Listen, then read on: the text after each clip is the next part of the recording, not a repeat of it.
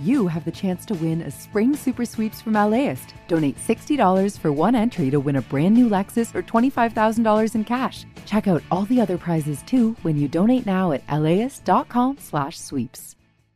Happy 100th birthday, Norman Lear, born July 27, 1922. Boy, the way Glenn Miller played, songs that made the hit parade. Guys like me, we had it made. Those were the days. Who's Norman Lear, you ask? Who's Norman Lear? He is the groundbreaking TV writer and producer who created All in the Family, Maude, Sanford and Son, One Day at a Time, The Jeffersons, and Good Times. These are all shows that were groundbreaking in their time. If you don't know about them, they're the reason that on TV today we talk about abortion and racism. He broke the ground on these topics which were usually avoided on TV. I interviewed him back in 2019 for Veterans Day because he is a veteran. That's largely what we talk about in this interview. And at that time, he was only 97 years old.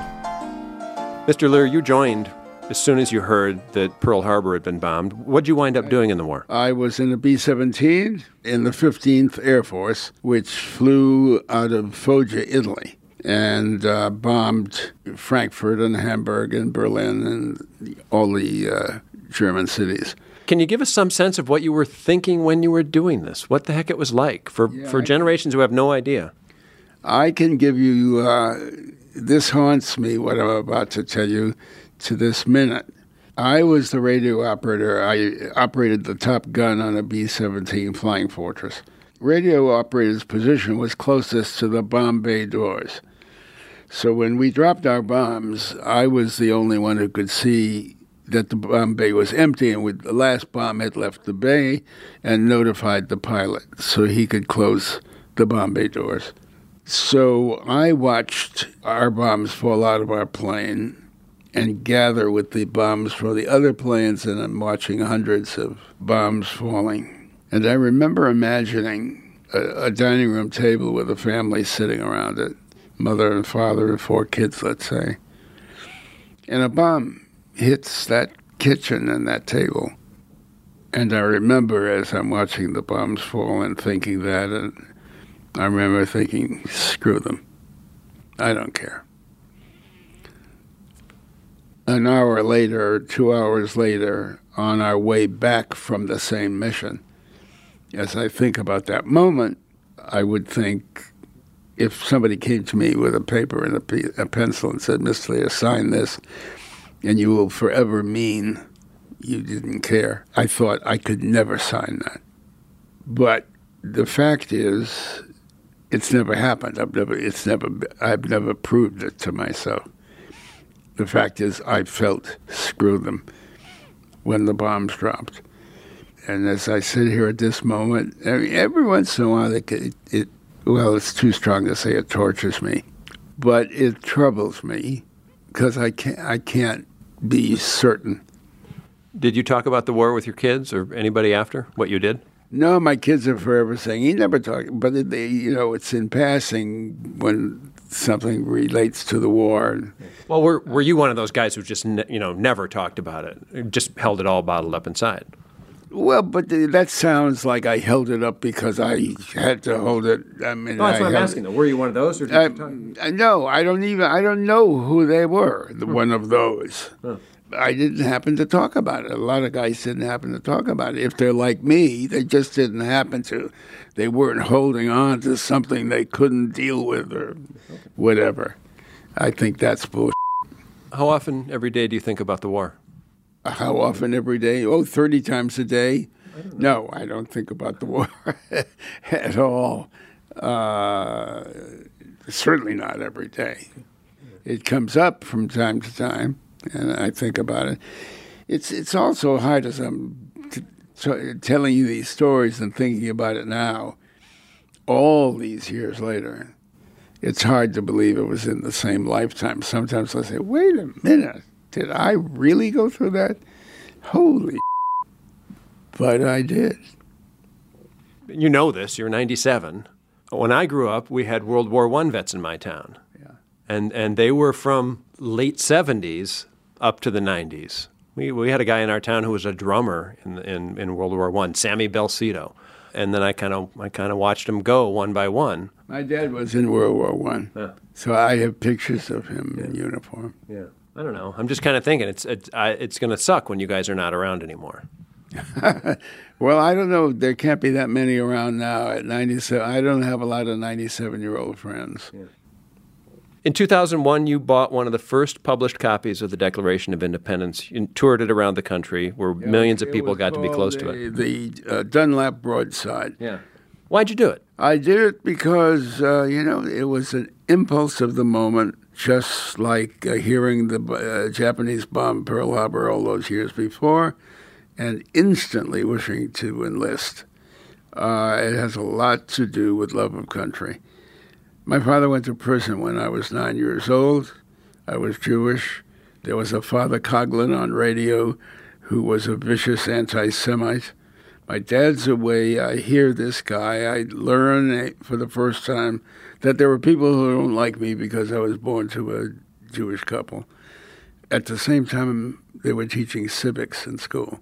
And I had learned by then already why I should love this country, and did indeed love this country, for its values, for its promises. Not all kept, but promised.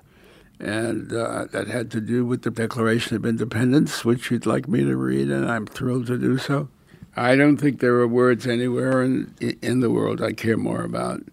We hold these truths to be self-evident, that all men are created equal, that they are endowed by their Creator with certain unalienable rights, that among these are life, liberty, and the pursuit of happiness, that to secure these rights, governments are instituted among men, deriving their just powers from the consent of the governed, that whenever any form of government becomes destructive of these ends, it is the right of the people to alter or to abolish it, and to institute new government, laying its foundation on such principles and organizing its powers in such form as to them shall seem most likely to affect their safety and happiness. They mentioned happiness twice in there. I think happiness is an important word, and a declaration that promises or seeks to promise happiness, you have to love the framers who gave us that document and those words, and who felt that happiness is a gift. And something worth fighting for, to bring it back to Veterans Day, like you and millions did. Yes.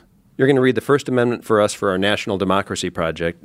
What do you think people need to understand about the First Amendment? That it is the First Amendment. It is the sentence that most identifies America and the American promise. Congress shall make no law respecting an establishment of religion or prohibiting the free exercise thereof, or abridging the freedom of speech or of the press or the right of the people peaceably to assemble and to petition the government for a redress of grievances.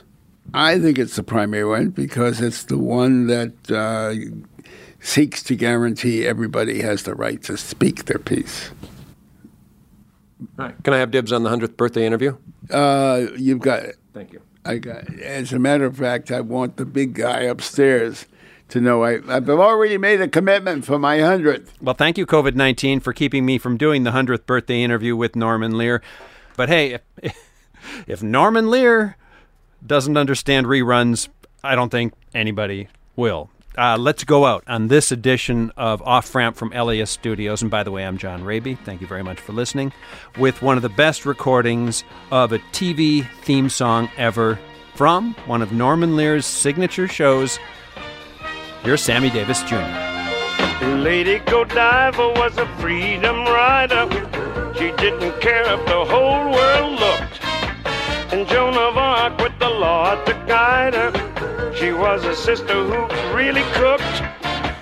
And Isadora was the first broth burner. And ain't you glad that she showed up? Oh yeah. Oh, yeah. And when the country was falling apart, Betsy was boss got it all sewed up. And then there's Maud. And then there's Maud. Then there's Maud. And then there's Maud. Then there's Maud. And then there's Maud. Then there's Daddy, emancipated, demonstrated, super civil, liberated. Right on, Maud.